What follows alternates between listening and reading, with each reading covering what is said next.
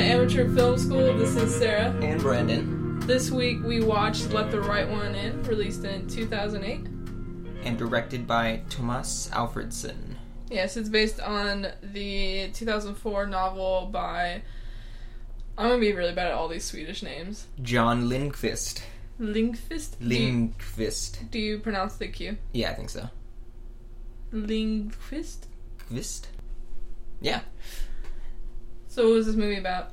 It was about a vampire.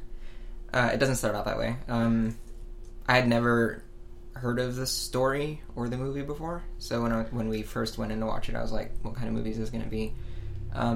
Even given the cover art, which is the vampire girl, I couldn't really even tell that's what it was going to be about. But it starts off with this boy who gets bullied in school. Typical stuff, you know. Yeah. And then he makes a friend who turns out to be a vampire, and she kind of helps him gain confidence and murder people. Yes. You know, yeah. This is exactly what you want a friend to do. Mm-hmm. I thought for being as young as they are, their characters are only supposed to be 12. Yeah. And, well, she's like 200, but she's still trapped in the body of a small child. Yeah. Not small, but... Small. I thought they were really good actors. Yeah, and I felt they were pretty mature for their age. Mm-hmm. Well, it is something where they're dealing with a lot of, like, mature things for their age. Yeah. So, the main characters are Oscar and Ellie. Ellie? Spelled like Ellie. Spelled like Eli. Eli, yeah. But I guess if it's a girl's name, you pronounce it differently. And well, it's also Swedish. Yeah, cut that out. Oscar was played by, I'm going to say this really wrong, Kari Hedebrant. And Ellie? Ellie was played by Lena Lee Anderson. That's a little bit easier. Yeah. Her name kind of rolls off the tongue better. But yeah, I mean, like, this movie deals, like, with really heavy stuff. I mean, it's really subtle. Like, I read the synopsis for the book, and it deals with alcoholism, divorce, like, these really heavy things, and then you put children. Yeah, like 12-year-olds into it. Yeah, and it's, like, these things where it's kind of like when we discussed Romeo and Juliet. Mm-hmm. You know, they're kind of thrown into this world that they don't really understand. Right.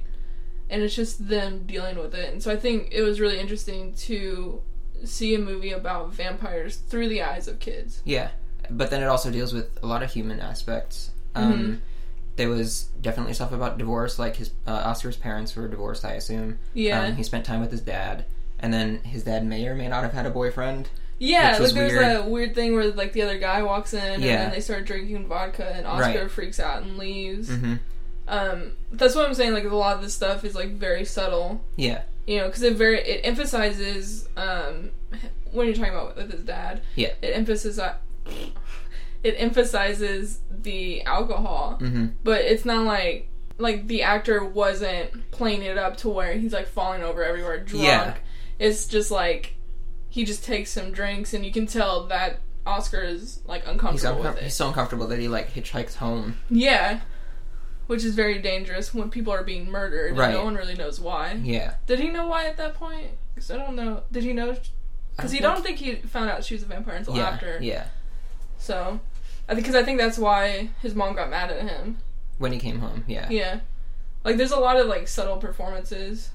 You know, I don't know how many lines his mom said, like, 2. Yeah, she had very few lines, but her character was really powerful, I guess, to me. As the mother figure, given the situation, because there's, like, murders everywhere, and her kid just goes outside, and she's like, stay in the courtyard. I'm like, I don't know exactly what else he would do, but... I mean, kids that age, you just run around everywhere. Yeah. I mean, you didn't. Because you lived in Saudi Arabia. I played in the sand dunes. I hate sand. I had a pet camel. Did you? And I really did not, okay. No. I got really excited. You never told me. But yeah. Because it's not a dialogue-heavy movie. A lot of it, and this is kind of bleeding into the directing, but... It's a very visual movie. Yeah. And it's not like... I feel like movies like this where there is kind of like a monster person or whatever, they have a tendency to over-explain everything. Yeah. But it's kind of like the movie treats the audience like they're intelligent, which I wish a lot more movies would do. Yeah. Because it's like, okay, she's a vampire. Yeah. You already know what that entails. Like, the whole... I mean, even the title goes back to, like, let the right one in. Which is, like, a reference to vampires having to ask to be let in. Right. And so, it's not like the movie had to sit there and be like, these are the rule of vampires. Yeah. You know, I think a lot of movies run into that, like, with Twilight. Yeah. I'm not trying to, like... Exhibit A. I hate when people bash Twilight, because I think that there is a tendency to bash things that girls like, particularly teenage girls. Right. But there is something to be said about the subtlety in this versus Twilight. Which sort of over-explains, would you say? Yeah, and then it also makes it, like, really dramatic. Yeah. But this movie made it dramatic in a different way. Because it kind of goes back to the maturity of the kid actors, I want to say, is that a lot of the drama comes from these really tight shots on their face. Yeah. But they aren't, like, over-delivering. Does that make sense? Yeah, like, they're not being, like, super dramatic about it. Right. We talked about it while we were watching the movie. We kind of noticed that they only really had 2 types of shots in the movie as far as the wideness or tightness of the shot. There were a lot of close-ups, and then there were a lot of wide shots, and there wasn't much in between. And besides that, there's also the contrast of lighting and color as well. Yeah. It's very, I don't want to say black and white, but extremes. Like tight shots, wide shots, black and white shadows on the snow. I felt like those are really good choices for the movie, because then you get the splashes of blood. And I think almost every scene in the movie contains the color red or orange, which is interesting. Like when she puts on clothing, it's red. Yeah. Or there's blood in the scene or something like that. And then when it's against the grayish backdrop of snow and shadows like that, it makes things pop. Yeah, it really makes it pop. The cinematographer for the film also did the cinematography for Interstellar, which is a much more recent film. Yeah, like when his name came up on the screen, I got really excited. You're such a nerd. His name is Hoyte van Hoytema. Yeah. You're the fan. Yeah. I just really love the shots in this movie. I couldn't even count how many times I said, "Ooh, I really love this shot," and they did a really good job of letting it hang for a while, so you could really absorb how much work they put into a shot like that. That was the thing too, because I was talking about, I never actually saw the American version, but there is something to be said about American cinematography versus European cinematography. Yeah, I feel like European cinematography, they really let your eyes like rest on the scene and absorb it. Lingering on shots. So yeah, in America film, I feel like everything is loud. The images are loud, the sound is loud, and there's not a lot of the time there's not like a rhyme or reason to it. It's just like, well, this is an action movie, it has to be this thing, or this is a horror movie, so it has to be this. But this really breaks that up, I feel like, where there'll be scenes of like intense movement and intense action, and then it balances that with these like really nice kind of like scenery shots, you know, and there's like depth. Those are some of my favorite shots for sure. Like some big action thing happens, like somebody's murdered or whatever in this movie, and then the next shot it'll be the next day, and it's just like a shot of a tree branch, and then there's like a huge depth of field in the background, and it's just the scenery. And then it's like really quiet. There's maybe like a bird chirping in the background or something. Yeah. But it's that contrast again. It keeps you hooked, I want to say. Because it also, we talk about this in design a lot. You can't make your entire design busy because you have to give the eye somewhere to rest. Right. Otherwise, it's just something like subconsciously, it starts to like mentally exhausted. Yeah, you get overwhelmed by all the things that are happening. Yeah. You need that time to rest and absorb it all. What was probably your favorite shot? I want to say like those tree branch shots. There were like 2 or 3 of them. Also, the first murder when... Is this the dude? Hakan, yeah.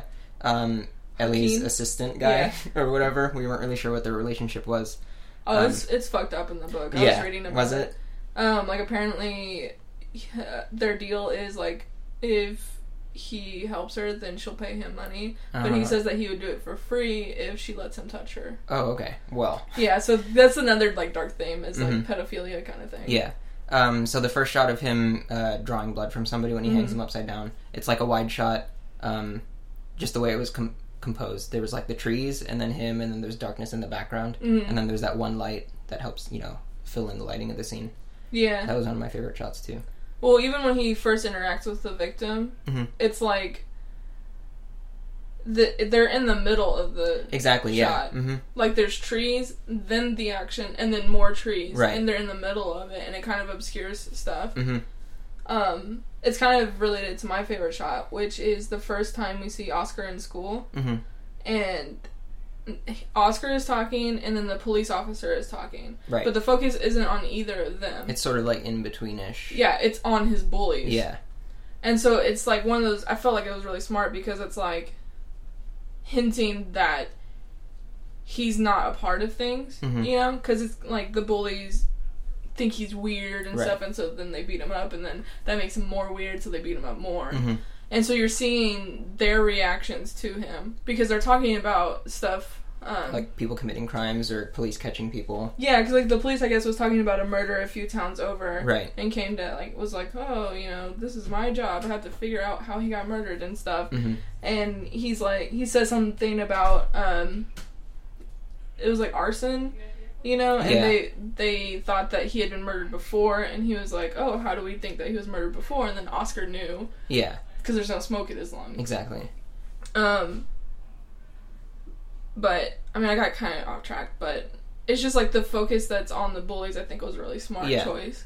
Because I feel like there's a tendency to do, like, it would be shot, reverse shot, where it would be Oscar telling this, and then the police officer reacting. And then back to him. Yeah. And then it might intercut it with, like, shots of the bullies. Being, like, smirking or, like, wow, this kid's weird. Yeah, but they left it on the wide shot of the whole classroom and then just did selective focus on, you know... Right. Those people in the middle. So, yeah, the movie made good use of what's called deep space composition. It's basically a 3D way of looking at the movie. Because, you know, it's a 2D presentation, obviously. Yeah. But... you have different depths, so you have people in the foreground, people in the middle, and people in the background. Then you have people to the left and center of the right of the screen. Yeah. And I feel like in all of the wide shots, they did a really good job of having something in each zone, I guess. Yeah. And then if there's ever a subject... yeah, rule of thirds was everywhere in this movie. Yeah. And if there's a subject, it's really easy to follow them through that because of the way that it's composed so well. One of the shots that I remember was someone was walking downstairs... Oh... it was the guy that got murdered under the tunnel. Yeah. He walked down there to find out what was wrong with her. And the way the camera followed him, he was like, rule of thirds the whole way down. Yeah. So I thought that was a really good use of rule of thirds in that composition. Because he was like in the background first. And then he walked sort of downward diagonally. And then he like followed that line. Yeah, there is a lot of depth to this movie. Yeah. I mean, plot-wise, yeah. Yeah. But also just visually, because... every time there was a tunnel, we noticed it. Because he likes... I guess he liked depth to his shots. Because it's like... it gives you a chance to, like... because of the tunnels and stuff, it's like there's always, like, a leading line. And you get a real sense of perspective. Yeah, leading line. That's something I was looking for to say. It's just like, it follows the line across the screen. Yeah. Yeah. Well, even, like... so, like, there's a lot of tunnels, but then one thing that I noticed was, like, there was that building where, like, the camera was, like, staring straight at the corner, and so it gave this, like, deep perspective feeling. Yeah. Like, it's, like, totally the thing that you draw in middle school art with the perspective lines and leading lines and all that kind of stuff. Yeah, so there's, like, a lot of leading lines.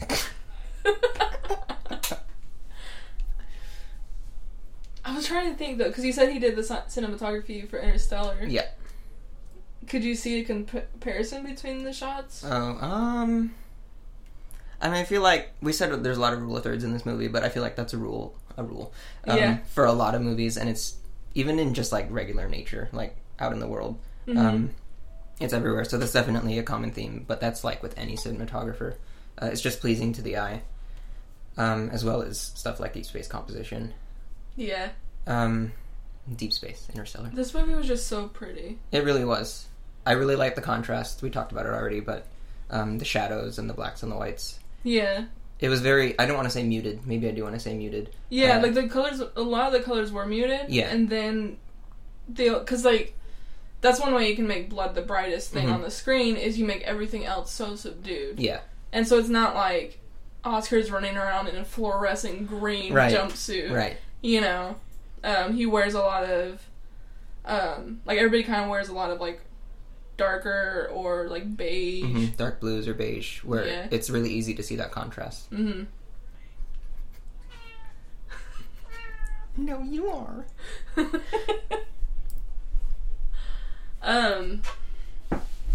there music in this movie? Huh? Was there music in this movie? Yeah, the music was really subtle. Yeah, it was very subtle. But we can talk about like the sound direction because... Yeah, that's something that we noticed a lot of. One of the ways that... because I would describe this movie as feeling very intimate. Oh, yeah. And one of the ways they did that is with the sound design. They had sounds for everything. Like every movement, every body sound. Yeah, like even blinking. Yeah. They made that sound by like, how did they do it, you said? They said... they rub grapes together? Like the skin of grapes? Like, who thinks of that? Like, yeah, Foley artists are crazy. I would love that job, though. And they did stuff like biting into sausages and slurping yogurt for, like, the blood drinking sounds and stuff like that. Yeah. And like I said, during the whole movie, I was like, you can hear every sound his mouth makes when he's breathing. Yeah. And, like, every time he opens his mouth to speak, you hear, like, the saliva stick to his tongue. I'm like, wow.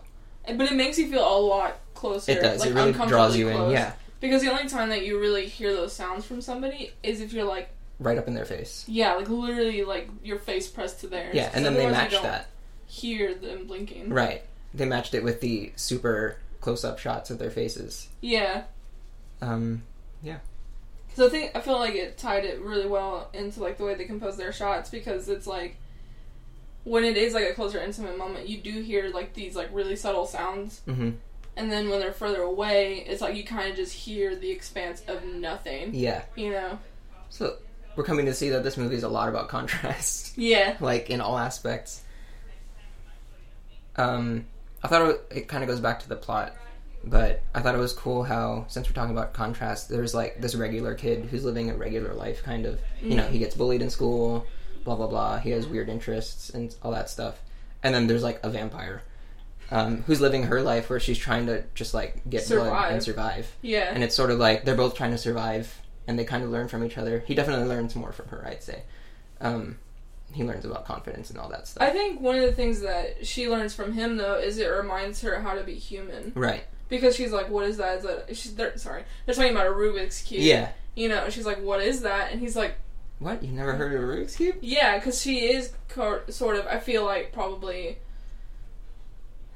hidden most of the time. I mean, yeah, you don't want to be like walking around as a vampire, but and so I think it is kind of like that. She teaches him to be a badass, and he teaches her how to be human. Yeah, yeah. Because I mean, if you're a vampire for so long, you probably forget. Yeah, there's that disconnect from humanity. Yeah. After a while. All the music was really subtle too. It was very in the background, except for when it was like the pop music or the record that he plays when she's like in the shower or whatever. It was a good song. It was. I don't know what it's called, but Swedish it was pop. popping. Yeah. Because like I think we talked about last week and the week before about Alien and Psycho having very present music. Yeah. And I think it was interesting that this one, since it's less horror and really more of a character study. Yeah. And so the music was like a lot more subtle. And it kind of just added to the scene rather than... being a focus. Yeah, and like being front and center. Right. You always talk about music. I do. Yes. I love the music in this movie. It really added to the scene. Yeah. Just like cut that from the first episode and play it in all of them. Now Brandon's gonna talk about the music. I really love the music. I say this every week, but I feel like it really... That's exactly what he's saying. I just think it's crazy that it wasn't like a financial success. Yeah, so the movie cost $4 million to make, and it only made back like 2.1. Which is crazy to me, because that didn't include DVD sales and stuff. Mm-hmm. Because it just seems to be a movie that a lot of people like. Mm-hmm. You know, especially people who are into that kind of genre. Yeah. And so it was just really weird to me that it wasn't, like, a huge success. Right. Especially since the book apparently was a big success in Sweden. Mm-hmm. I really want to see the American version. Because I wonder... because I know that American cinema has a different attitude towards sex and violence than European cinema mm-hmm. does.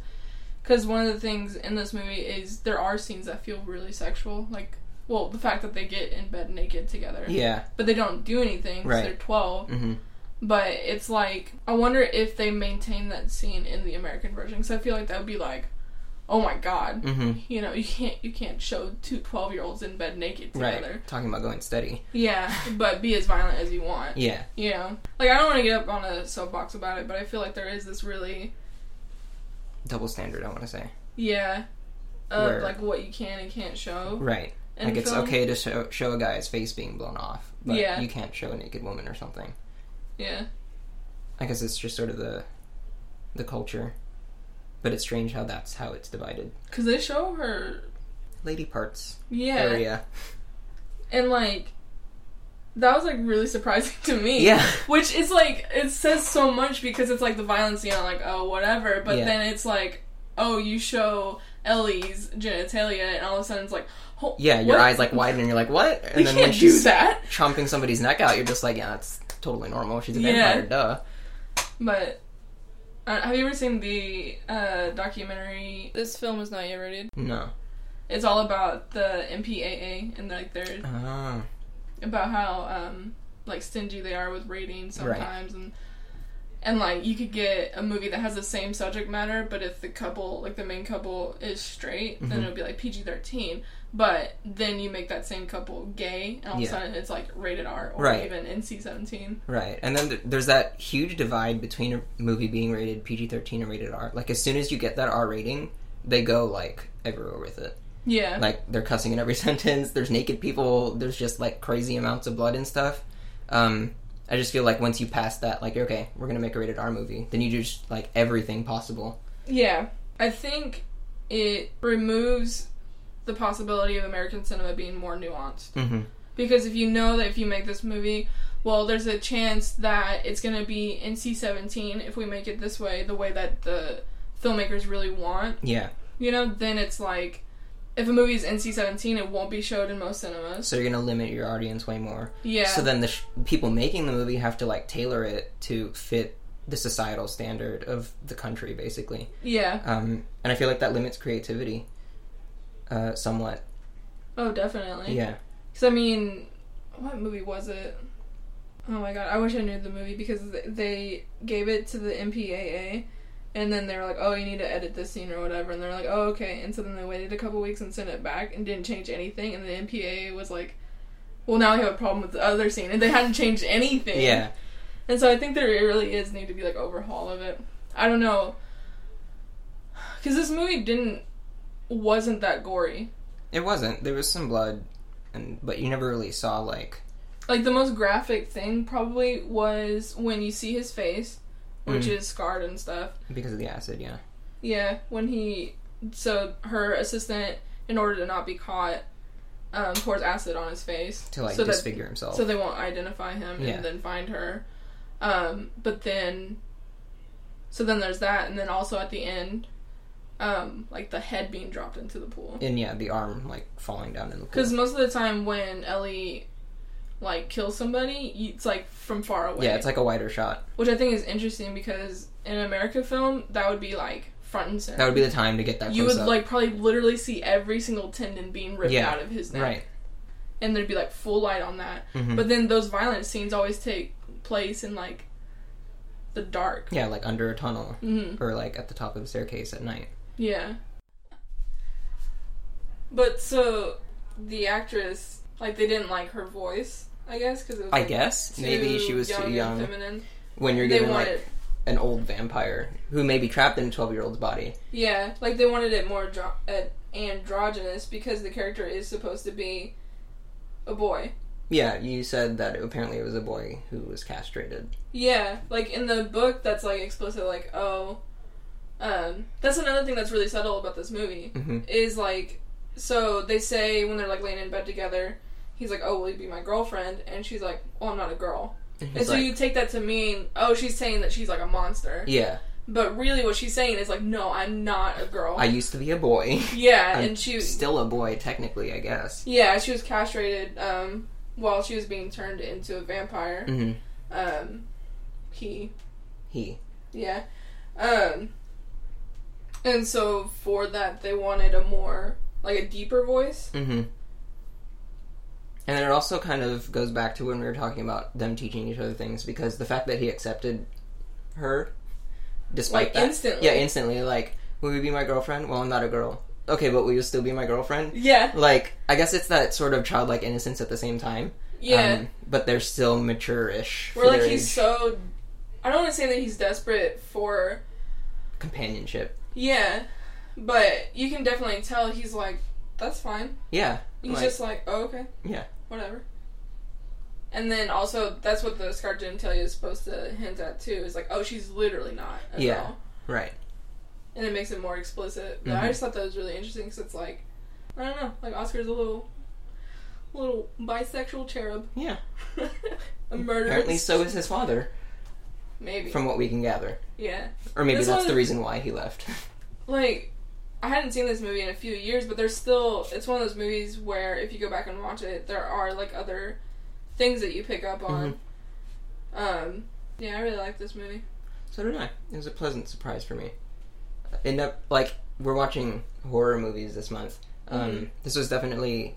I'd say less horror, but more suspense, because I really felt like something huge was going to happen. Yeah. The whole movie. It did a great job of, like, hooking and leading you on the whole time. And not in a bad way, like, leading you on. Mm-hmm. But there were those little action bits that helped. Well, and then the final kind of suspenseful scene where...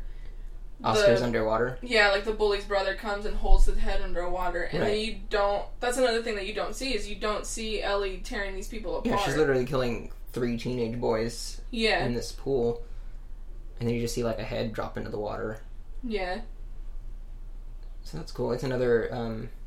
They talk about it in Every Frame of Painting. Mm-hmm. Like this movie? Yeah, they talk about that scene specifically. Mm-hmm. It's another example of the whole showing and not telling and all that. Yeah, I can't remember which video specifically. I'll send it to you later. Okay. And I might link it on the Twitter. But, yeah, it was really good. Yeah, especially for a movie that didn't do too well financially. I feel like it should have done better, in my opinion. Yeah. But yeah. I feel like every movie kind of has... It's hard to make a movie for an audience. Mm-hmm. You know, because there are these kind of like niche films where a whole subset of people, that's where you get cult classics, of course. Yeah.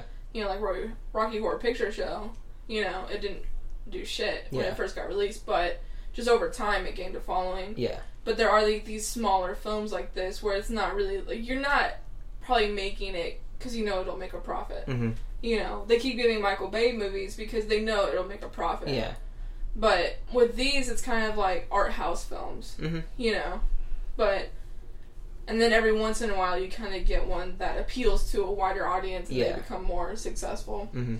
Kind of like Brokeback Mountain. Was that way, I feel like? Sure, yeah. Where it is like, I mean, they're big name actors, but it wasn't like, oh, you grab your friends and go down to the movies and see it, you know. I think that's one thing that's important in storytelling, is you can't constantly write something knowing that it's going to be in front of an audience at some point. Yeah.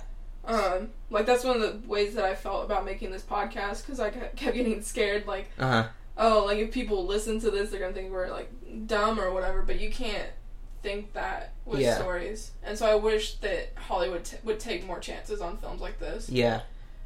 And I wish they'd stop asking people to tailor their movies, which goes back to the MPAA thing. Yeah. Because when you limit creativity like that, you're going to run out of ideas a lot faster. And I think it's becoming easier now with the way technology is way more accessible. Mm-hmm. You could probably make a pretty good looking movie just like with an iPhone. Oh yeah, there's all those tutorials and stuff. Yeah. So I think as film becomes more accessible, there will be more of these tiny little films. Right. You know, like Paranormal Activity was made for $10,000. I'm trying to think of another example. Well, I know Blair Witch was like the original found footage film, and that didn't take a lot. Yeah. But there are other movies that are just, they don't take a lot of money to make, but they're not that successful. Right. But I feel like it's still important for people to go out and make those movies.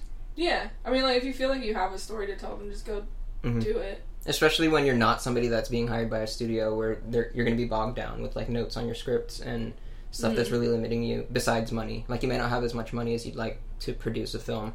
Yeah. But if you still want to tell your story and get yourself out there, then you should still do it. The moral of this is screw everyone. Right. Just do it. Also, contrast. Yes. Contrast vampires and storytelling. Yeah. That'll be the new title of our podcast. Yes. Only vampires sometimes. We'll just turn this into an exclusively vampire movie podcast. Yeah. Next week we start on the Twilight series. And then we're going to watch Abraham Lincoln. Vampire Hunter. Yes. That's another one of those movies that I like, but no one... I just like, I guess, weird movies, I guess. But it's because you're a weird person. Oh, thanks. In a good way. Yeah, but I think we're about ready to wrap it up. Alright. So, where can everyone find us on social media? So, they can find us on Facebook at Amateur Film School. We're on Twitter at AM Film School. And then also, if you have any comments or suggestions, you can email us at amateurfilmschool@gmail.com.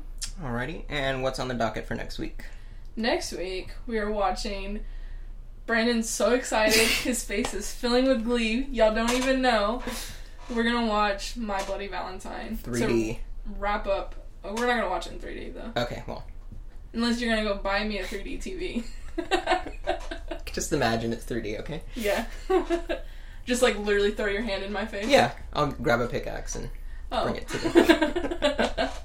Yeah, so be on the lookout for that. If you are listening to us on iTunes, please be sure to rate and subscribe. It really helps us out. And we love you. That's a wrap.